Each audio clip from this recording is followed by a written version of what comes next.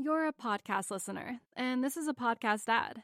Reach great listeners like yourself with podcast advertising from Libsyn Ads. Choose from hundreds of top podcasts offering host endorsements, or run a reproduced ad like this one across thousands of shows to reach your target audience with Libsyn Ads. Go to libsynads.com now. That's LIBSYN ads.com.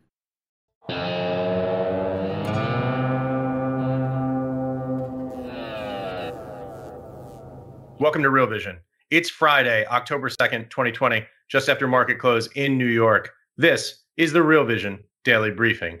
I'm Ash Bennington, joined shortly by our CEO and co-founder, Raoul Pal. But first, with the day's stories, Jack Farley. Thanks, Ash.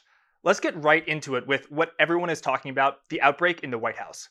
The news that President Donald Trump tested positive for COVID-19 caused U.S. equities to puke almost immediately right after midnight, but they pared their losses throughout the early morning, and by dawn, it was evident that news of the infection alarmed citizens and journalists more than it did investors and traders.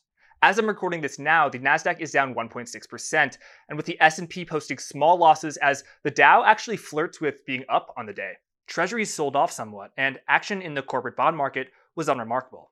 Oil seemed to be one flashpoint of volatility, with WTI down over 4.5%. Volatility itself increased, with the VIX increasing half a point to 27.2, and the VIX futures curve rising around all expiries. The lack of panic in the markets may be due to the president's illness actually breathing new life into stimulus talks.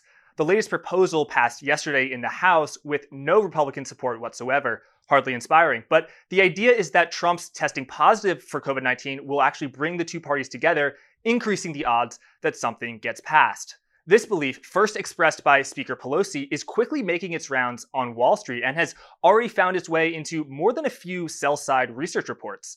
In other news, thankfully, Vice President Pence has tested negative, as have Democratic presidential nominee Joe Biden and Vice Presidential nominee Kamala Harris.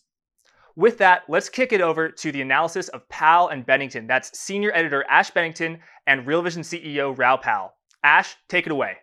Raoul, welcome back. It's always good to be here, and especially after the adrenaline-pumping intro. I miss it. I wasn't here last week, and I missed it. Always try and up the adrenaline level. So, Raoul, I don't really know where to start today. A lot going on. What are you looking at? So I think first, if I go back, because I wasn't here last week and I was writing Global Macro Investor, so I need a bit of headspace when I do that. One of the key things that I looked at that I've been talking kind of incrementally over since I started speaking with Ed, it was like a month ago, and then with you talking about, hey, listen, I think we're in a topping pattern. I think there's something material going on, and I think growth is slowing again. So if I think about that narrative in the last 2 weeks, where have we got to? Well, the markets have topped. Is it a meaningful top? We don't know yet. When I look for a top, I'm starting to look for what I call the GMI crash pattern that we talked about before, where the market falls sharply, retraces, let's say 50% of the move, and then gradually rolls over and takes out that low. So it looks like we might be building that kind of pattern in the NASDAQ and the S&P. The NASDAQ also could be forming a head and shoulders top. And if we break something like 10,700, we've got a chance of downside to 9,000. So there could be something really going on here. And I think one of the key features of the last 2 weeks have been, again, I keep mentioning it, the weakness in the banks. The European banks got smoked again. The European banks, including the UK and Switzerland, hit all-time lows, taking out the 1986. I think Roger talked about this in the past as well.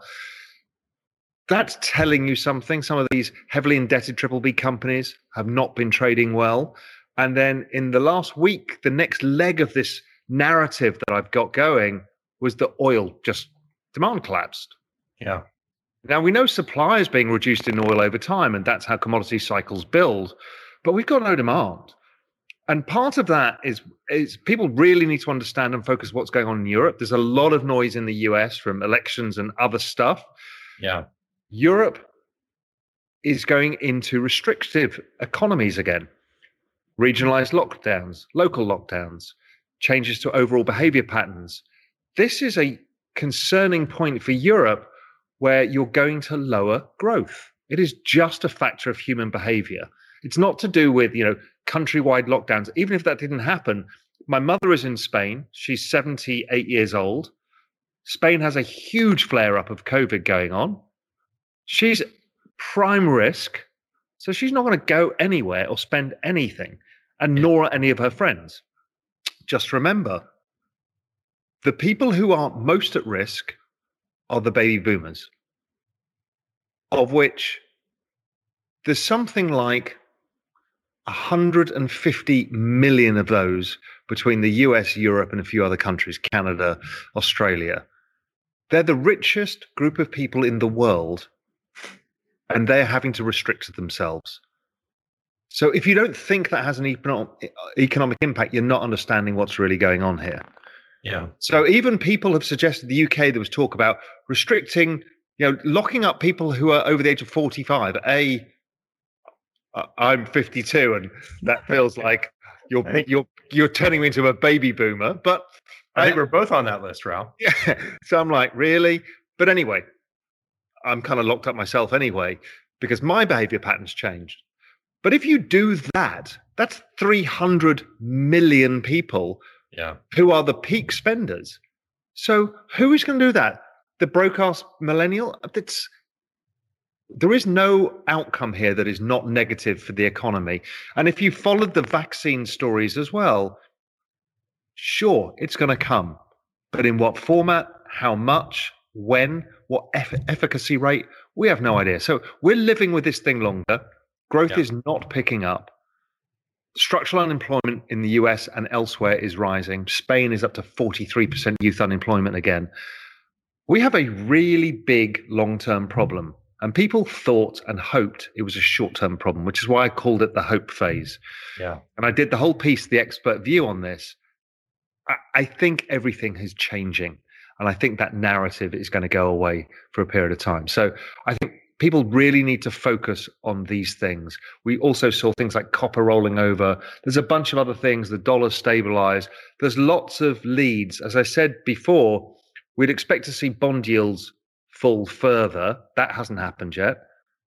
Bonds stayed flat. So bonds made the bet a long time ago. I always say bonds are the truth. Everyone goes, what do you mean? It's like bonds read the economy better than anybody else. You don't need a single economist. In fact, you can lock them all in a room. Just look what the bond market does. It tells you where the economy is going. It tells you the economy is not recovering. That's it. And it's not to do with the Fed intervening. They're not buying bonds. The bond market is telling you the truth, which is the economy is not going to pick up yet. So everything else is now playing catch up to the bond market. That is so often the case. Yeah. So that's what I think. Big picture, there's a lot going on, but it's all one narrative, the slowing of growth. Yeah. Talking of which, non-farm payrolls out today showing deceleration in the employment market, in the rate at which jobs were being replaced, slowing down. You're a podcast listener, and this is a podcast ad. Reach great listeners like yourself with podcast advertising from Libsyn Ads. Choose from hundreds of top podcasts offering host endorsements, or run a reproduced ad like this one across thousands of shows to reach your target audience with Libsyn Ads. Go to libsynads.com now. That's LIBSYN ads.com. Yeah, I mean, look, you can see it on a concerningly and miserably across the whole world, small to medium size enterprises, which are the backbone of any GDP, any economy. It's not all about Google and stuff like that. It's actually about restaurants and bars and dry cleaners and all of the stuff that keeps people employed. Yeah. I mean, there is a shocking loss of business. I just saw a number today. They think there's 170,000 restaurants in New York going to not reopen. I mean, I can't even get my head around this. And anybody thinks that this is a V-shaped recovery, normality, doesn't understand. We have to go through a full turnover. These places aren't going to reopen again. What happens to those people's businesses? Now, in the end, I strongly believe that what you're doing is you're going to offer opportunity to younger people or others who want to build businesses. And I think that's a great opportunity. Cities like New York will be full of less chino-wearing investment bankers with the identical kind of sleeveless vests. They've all moved out to the suburbs. Rents are going to be cheaper, particularly commercial real estate rents. So the ability to open bars, restaurants, cool clothing shops, antique record stores, whatever it is that had no margin in the old pricing structure changes. And that gives a vibrancy back to cities because it brings art and culture back, because they just got wiped out. I mean, Midtown Manhattan is a ghost town of miserable chinos, or khakis, as you would call them in the US. And it's just, everybody became identikit people. And that changes again, and it brings back vibrancy. So it is always the creative destruction cycle, but it's terrible to go through because people's lifelines and lifetime businesses have been destroyed. Yeah. I was actually out, Raul, on Wednesday night, a big day here in New York, 25% capacity indoor dining in New York City for the first time since the beginning of the COVID lockdown. People were out en masse. There's a huge demand, I think, to be around other people. But look, the reality, as we learned last night with perhaps the Trump diagnosis, Hope Hicks, some senior members of the White House team, and potentially a super spreader event around some of the recent gatherings at the highest levels of the federal government, the COVID crisis is still very much a factor. It is. And again, I'm not interested in anybody's view about the politics behind COVID. It is a virus. It spreads. It causes people to be risk averse, or governments force the risk aversion. Sweden, for example, many people don't understand. Sweden didn't have the same lockdown measures, but people were equally risk averse and the economy took equally a bigger hit. So this is what a pandemic does. We can blame anybody, but the virus is a problem and it's ongoing. And it is random. Now, let's hope that Trump doesn't fall very ill. I mean, Boris Johnson was on a ventilator. I mean, he was really ill. And, Trump is right in the danger zone in terms of all of his kind of factors that would cause a problem. He's right high up there with a high probability of death. Now, obviously, he has the best medical care in the world around him and other stuff. And, nobody wishes that on anybody, but it just shows that the virus takes no prisoners. And yes, I understand the death rate is not that high right now, and that's great. But I don't want my mum to die. And I don't want the president to die. I mean, that's why we have a responsibility, in my mind. Yeah, very much. It's interesting. I said, as we rediscovered last night, but the reality is, intellectually, we've known this for a very long time. We know the trajectory of this. We've been following the figures here and elsewhere on Real Vision. I'm curious, Raul, if you think that point that you were just talking about, the animal spirits effect, the psychological impact of something like this may cause an additional pullback from people who just don't want to be out there consuming, producing. Well, they just want to draw. So we were just speaking to Nick, who's editing this and producing this right now. And Nick's like, I said, what are you doing over the weekend, Nick? And he said, my wife wants me to go into the city with the kids. And he's like, I'm not sure I want to do it. Yeah. Right? Nick's younger than you and me. Mm-hmm. And yet he has that fear. Now, is that fear irrational, rational? It's irrelevant. But it's the human behavior. That's the bit I've always been interested in. Is I'm not interested in anybody's opinion. You shouldn't be interested in my opinion about COVID, masks, everything else, right? Do your own homework, make your own conclusions. But the economic effect is real, regardless, because of human behavior. Yeah, absolutely. And lots of outstanding questions about exactly that right now. Talking of questions, Raul, we have an exciting announcement about the Exchange today. Next week, we're kicking off our first live guest Q&A in the Exchange. So look, part of the Exchange, as everybody knows, it's work in progress. It's getting better. There's a lot of people on it now. Lots of great posts and questions and interactions, and the whole Real Vision team are on there as well. The idea here is to add more value for essential members and give them a chance to interact with some of the rock stars of Real Vision. Right. So what's coming up? What have we got coming up this week? Yeah, so first week, we've got Ted Seides of the Capital Allocators podcast, bond expert George Goncalves of Macro Hive, and investment strategies Lynn Alden, a Real Vision favorite. So there you'll be able to ask your own questions, get involved with them, chat to them online in the exchange. You'll start to see where the value of this exchange is going. It's where all of us can meet and do stuff. It's super cool. I mean, again, the videos people posted, I asked people to post how I use Real Vision videos, expecting to get 10. We got 200 videos from our incredible members from all over the world, from astrophysicists in the Atacama Desert to neuroscientists in South Korea to cab drivers. Unbelievable. And they all, the journey of learning that Real Vision gives them. But enough about Real Vision, because we always talk about it too much because we're all excited about it.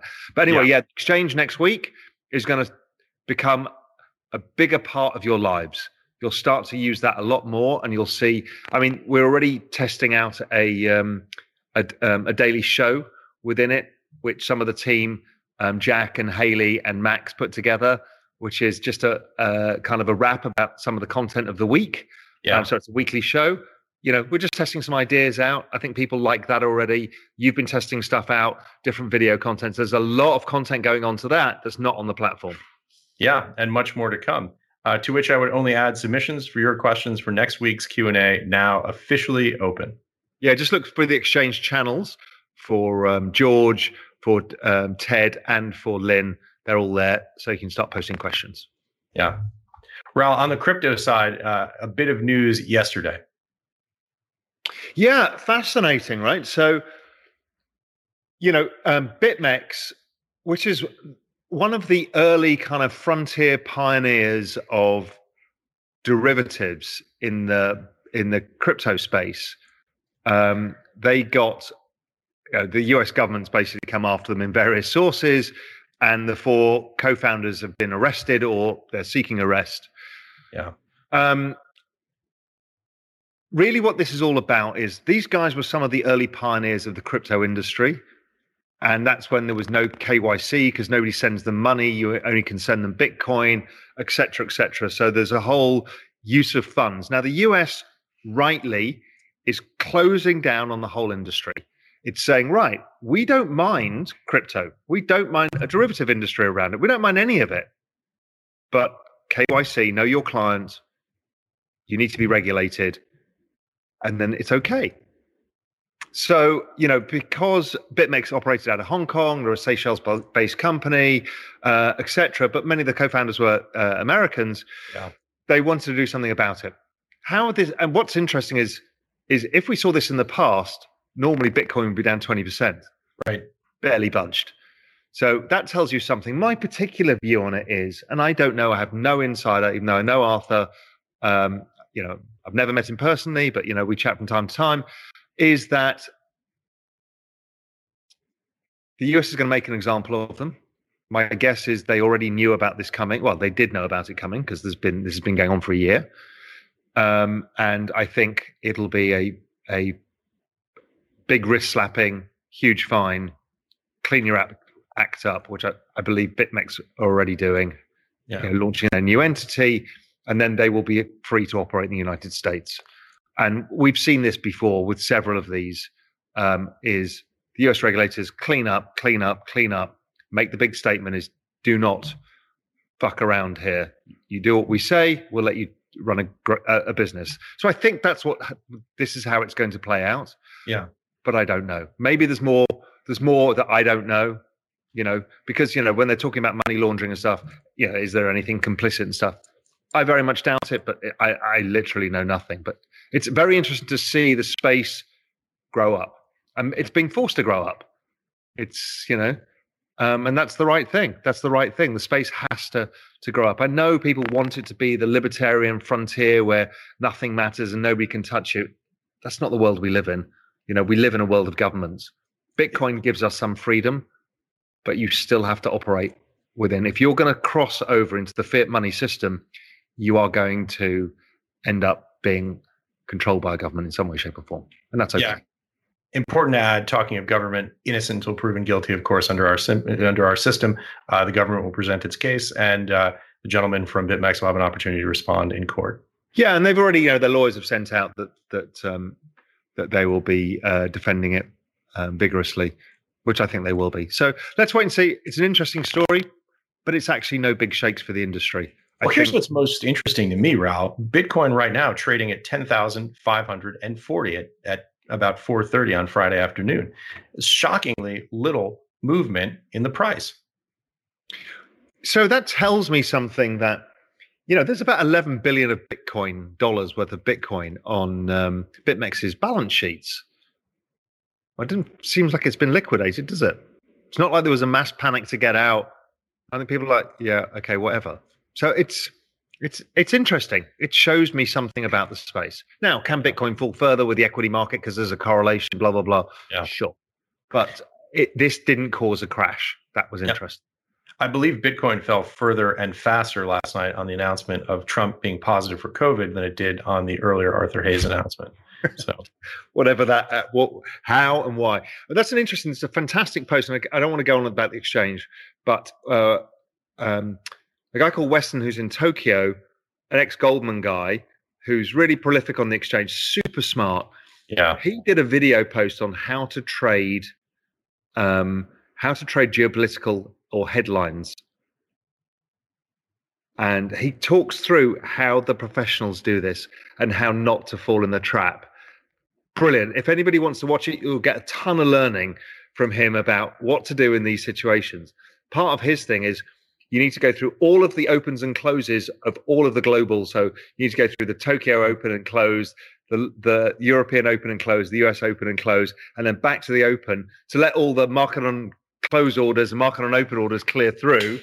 Then you'll see the actual underlying, and then also how to approach something which has some politics behind it, which is this Trump headline, and try to become a machine in how you analyze it. You need to analyze it without your political lens, which most people always end up putting their own political lens on. It's a really, really good post. I was really impressed. It's like not talking about your children when they've had huge successes, right? With the exchange. That's really where we are at this point. We're doing interesting things there and we're excited and just want to talk about it. Yeah. But I tell you, the exciting stuff is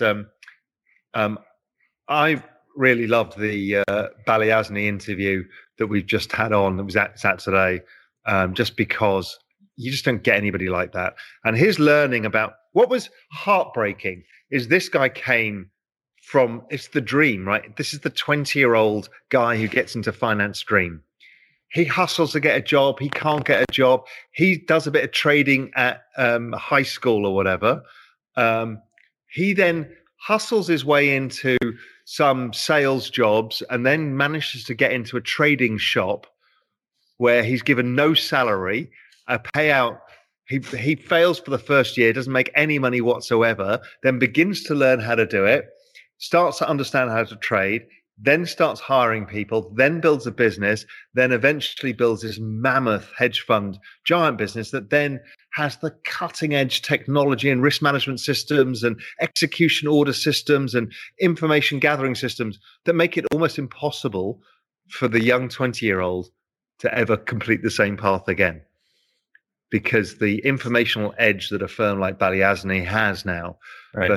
So it was fascinating in his journey, and the fact that he's almost closed the door on that journey for others. But there's always other doors, Yeah, and maybe the next journey is going to be on the tech side, on the AI side, integrating somehow with the trading side. There's always opportunity. That's the great thing about capitalism, creative destruction. Yeah, and then you've got the whole, crypto and tokenization, and there's not enough people in that space. There's massive amounts of alpha. And the other interview I do that's coming out next week is I did the Jeff Gundlach interview, of which you've never seen before. It's a different side of Jeffrey, and it was a really, really good interview. And I also asked him about Bitcoin. So I know a lot of people said, "Why didn't you ask Dimitri about Bitcoin?" Well, I asked Jeffrey, and we got a response. So that's a great one. That's a killer interview coming up. Fascinating. Raul, let's switch gears here a little bit. I'm curious, coming off, we haven't spoken now for 2 weeks. What are your thoughts on different sectors? I know you've been watching the energy space quite closely. What are your thoughts there? Obviously, a rough week on energy stocks. I have been structurally bearish energy stocks for 2 or 3 years now. With the European energy sector particularly as my focus. I just think that I think that we're in a secular down cycle in energy, and we haven't got to the clearing price yet. I think we've got a secular down cycle in the attractiveness of energy companies as people are moving towards green investment, particularly being led by Europe, where it's becoming a core part of how people invest now on the institutional side.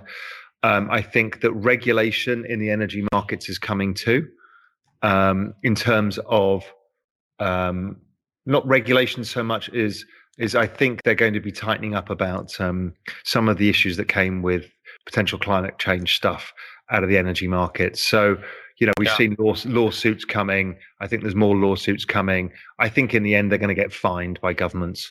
They generate plenty of cash. And in a bad economic environment, there's nothing like finding a new cash machine. They find the banks out of existence. Next, they'll find the energy companies. I'm sure of it. Yeah, it's interesting. It's almost become taboo to be bullish on those hydrocarbon stocks. Well, I don't know, because almost everybody I know is like, oh, I'm a contrarian, I want to buy oil stocks. In fact, I don't know anybody who's short oil stocks. They all want to buy them. Me, I'm just structurally bearish. So sure, they might bounce 50%.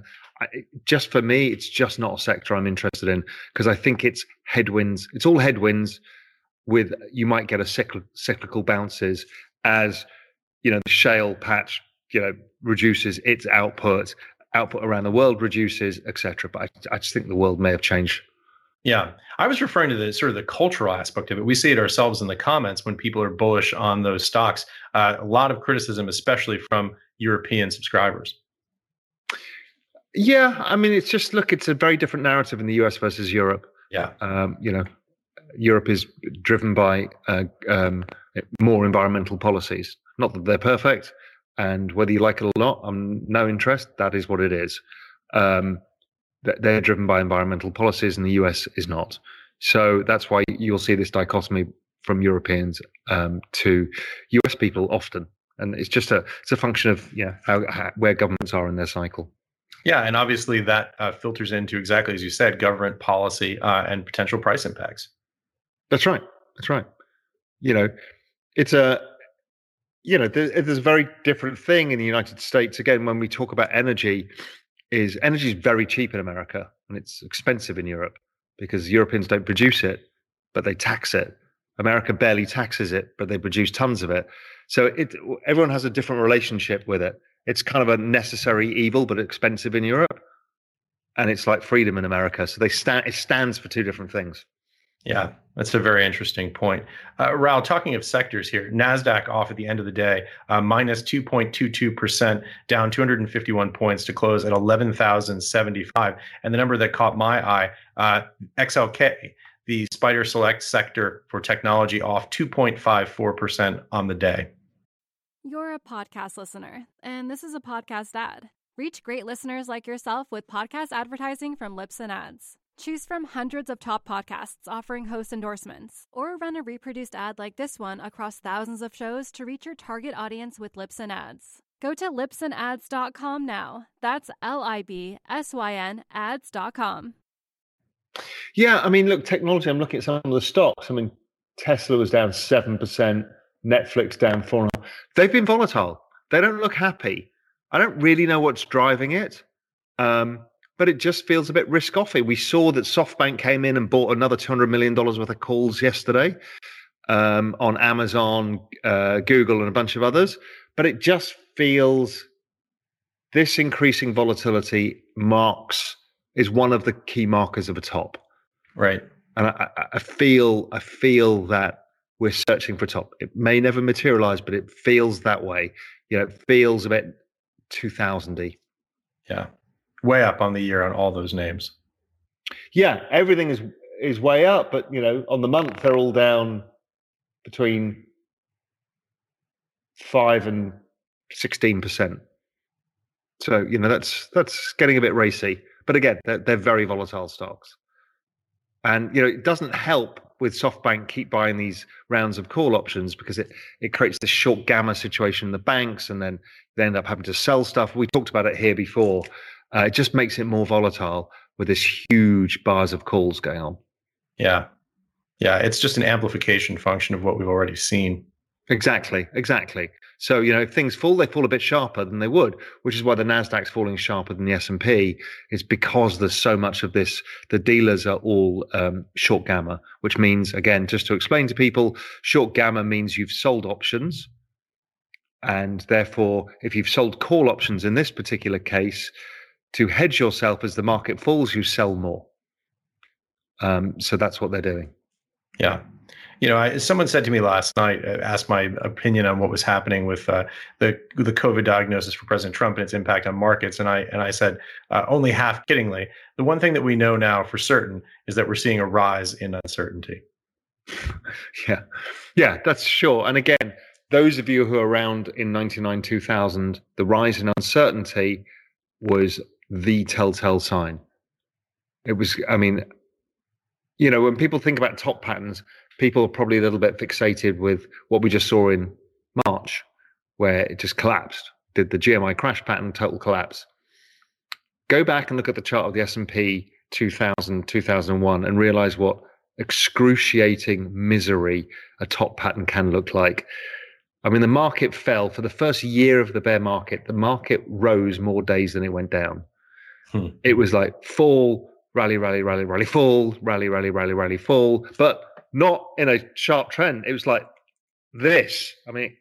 Horrific, which is why, I'm not a big fan until you break some of these key things like GMI crash patterns or head and shoulders tops, where you might get some acceleration.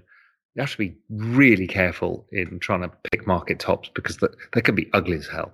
Yeah. So, Raoul, amid all the news flow, among all the market activity, what are you going to be looking at in the week ahead?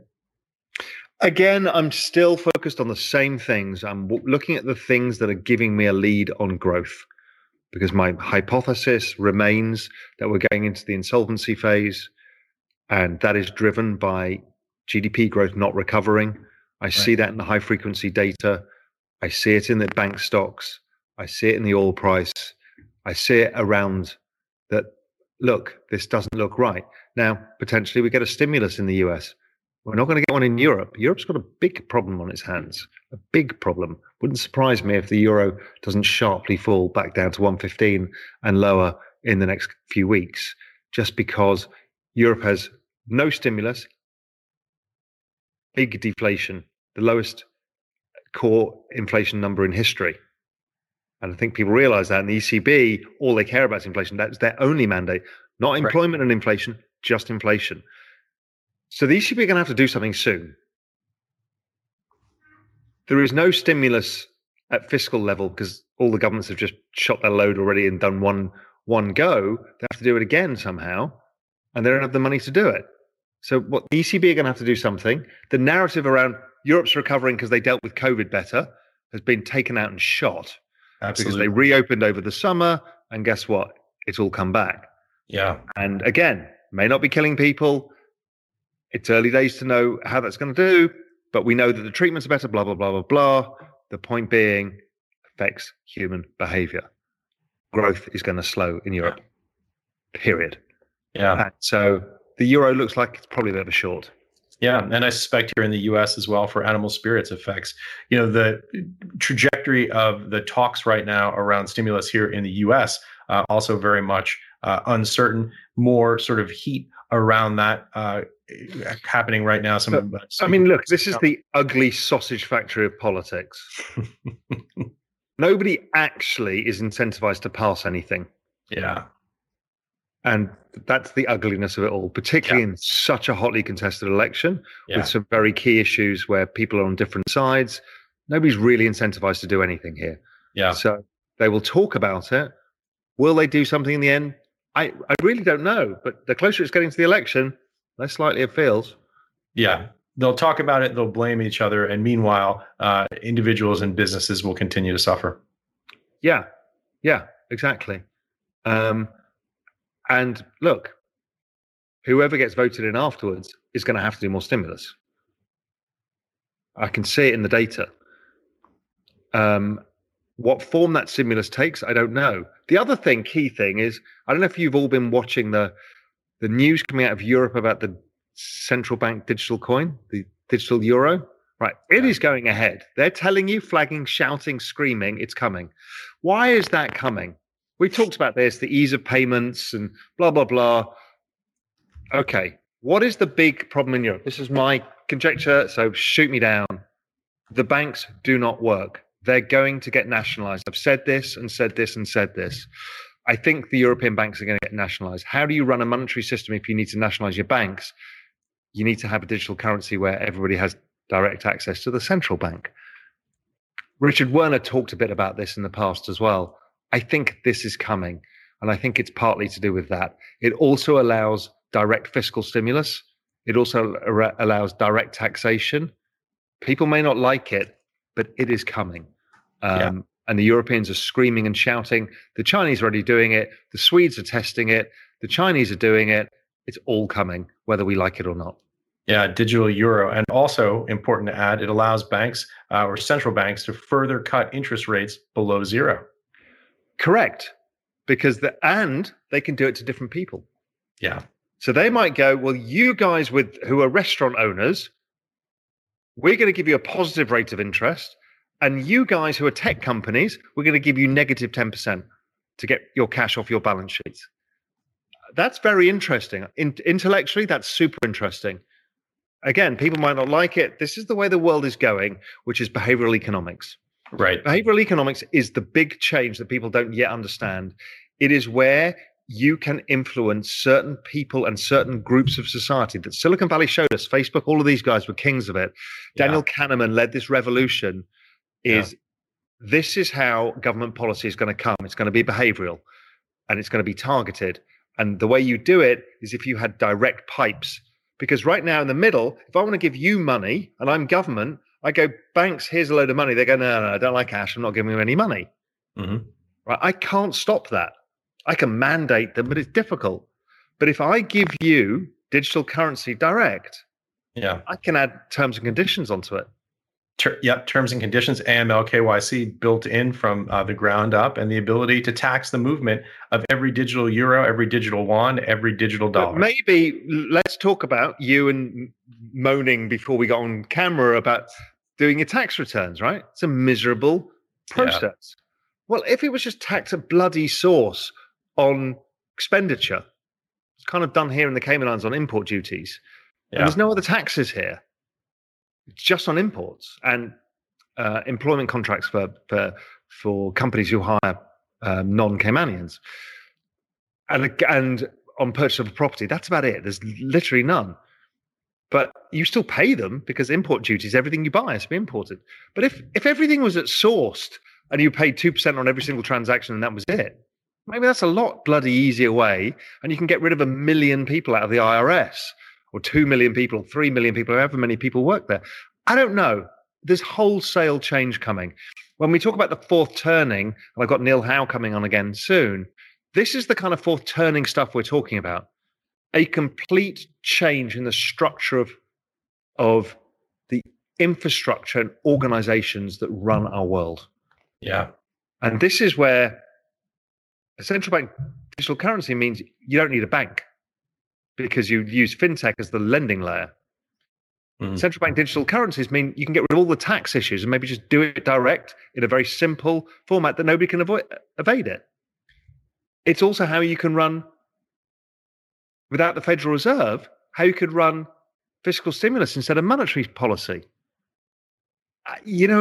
Once you open your mind to the great changes we can make, we can change a lot of the bad things of the current system we've got. You might be reticent to change and say the government has control. The government has control of your life regardless. They know where you are, who you are, what you do, what you spend, who you talk to, and everything about you. It's no different. Yeah. And we are very much interested in following all of those stories here at Real Vision. Yeah, look, it's a really, really interesting story. And again, it's a much bigger story than people really understand what's going on here. But I think this is the rise of behavioral economics and the complete restructuring of how governments work. Yeah. Raoul, on that note, any final thoughts? Well, if that wasn't a big enough thought, I'm sorry. I'm sorry to have disappointed you today, Ash. So what else to say, but enjoy your weekend. Enjoy your weekend. Look, please don't fill the comments section with a bunch of, hatred, libertarian, the governments are going to ruin my life stuff. I get it, but let's have a nice discussion about this. Yes, very well said, Rob Pell. Thanks for joining us. Okay, take care, Ash. Have a nice weekend. And a nice weekend, everybody else. Have a nice weekend.